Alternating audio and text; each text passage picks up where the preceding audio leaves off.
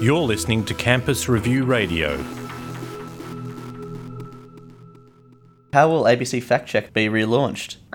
Fundamentally, ABC Fact Check is transitioning into a research partnership with RMIT, and we will be bringing Russell Skelton on board as an industry fellow embedded in the journalism program at RMIT, and effectively be looking to drive ABC Fact Check back out of an academic realm. Will it still be journalists fact-checking at the ABC?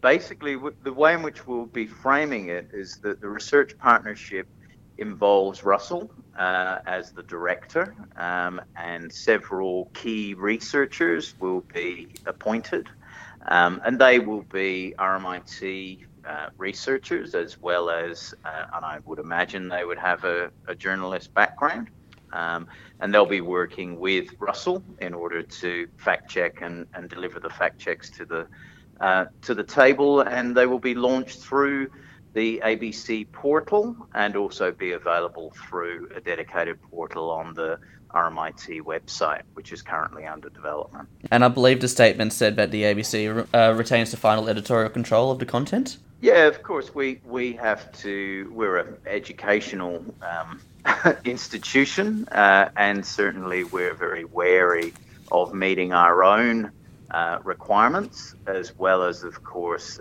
sitting within the ABC's diligent and rigorous final editorial guidelines. So we certainly acknowledge that we need to operate within those, and the ABC acknowledges that RMIT has its own procedures that need to be met. And in the era of alternative facts and fake news and all that, how crucial is ABC Fact Check? Well, we think that it's critical.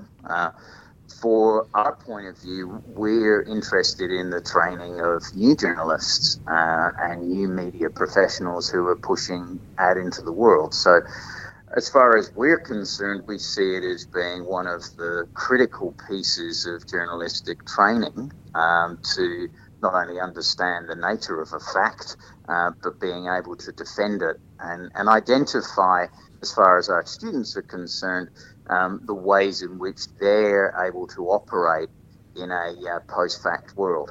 ABC Fact Check was cut beforehand because the ABC saw it as financially unsustainable, I guess. So what's being done to make sure that this doesn't happen again? Look, I think that that's probably... I suppose we see it as being valuable from a learning and teaching perspective, and we also see it as being very critical to an understanding of how research in journalism might be performed. I have no understanding as to why and how the financials of ABC Fact Check were previously assembled, but we've certainly been very rigorous in the manner in which we've begun to really understand how it might operate within a university context. I would be wrong to basically try to suggest to you that RMIT are entering into this arrangement in a way that is not mutually beneficial for RMIT. Mm-hmm.